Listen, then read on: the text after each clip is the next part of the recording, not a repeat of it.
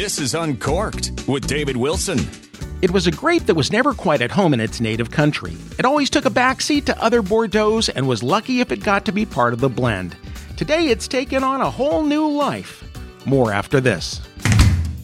If you'd like to hear more no-nonsense talk about wine and all the fun that goes with it, check out winetalkshow.com.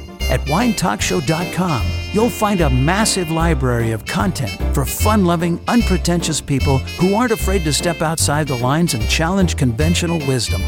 We'll take you places you've never been before. That's a promise. Expand your wine horizons in unimaginable ways at winetalkshow.com. It was no match for its French Bordeaux cousins, the likes of Cabernet Franc, Cabernet Sauvignon, and Merlot.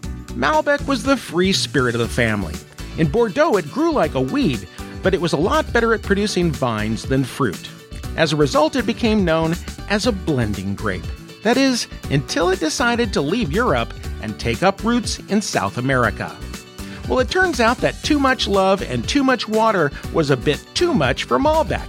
However, the climate of South America locales like Chile and Argentina offered just the right deprivation that resulted in perfectly ripened fruit to make marvelous Malbec.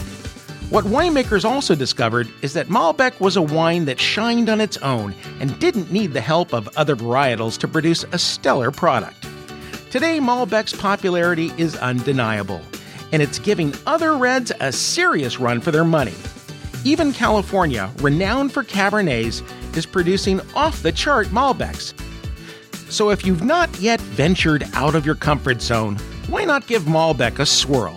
Chances are, your first glass won't be your last.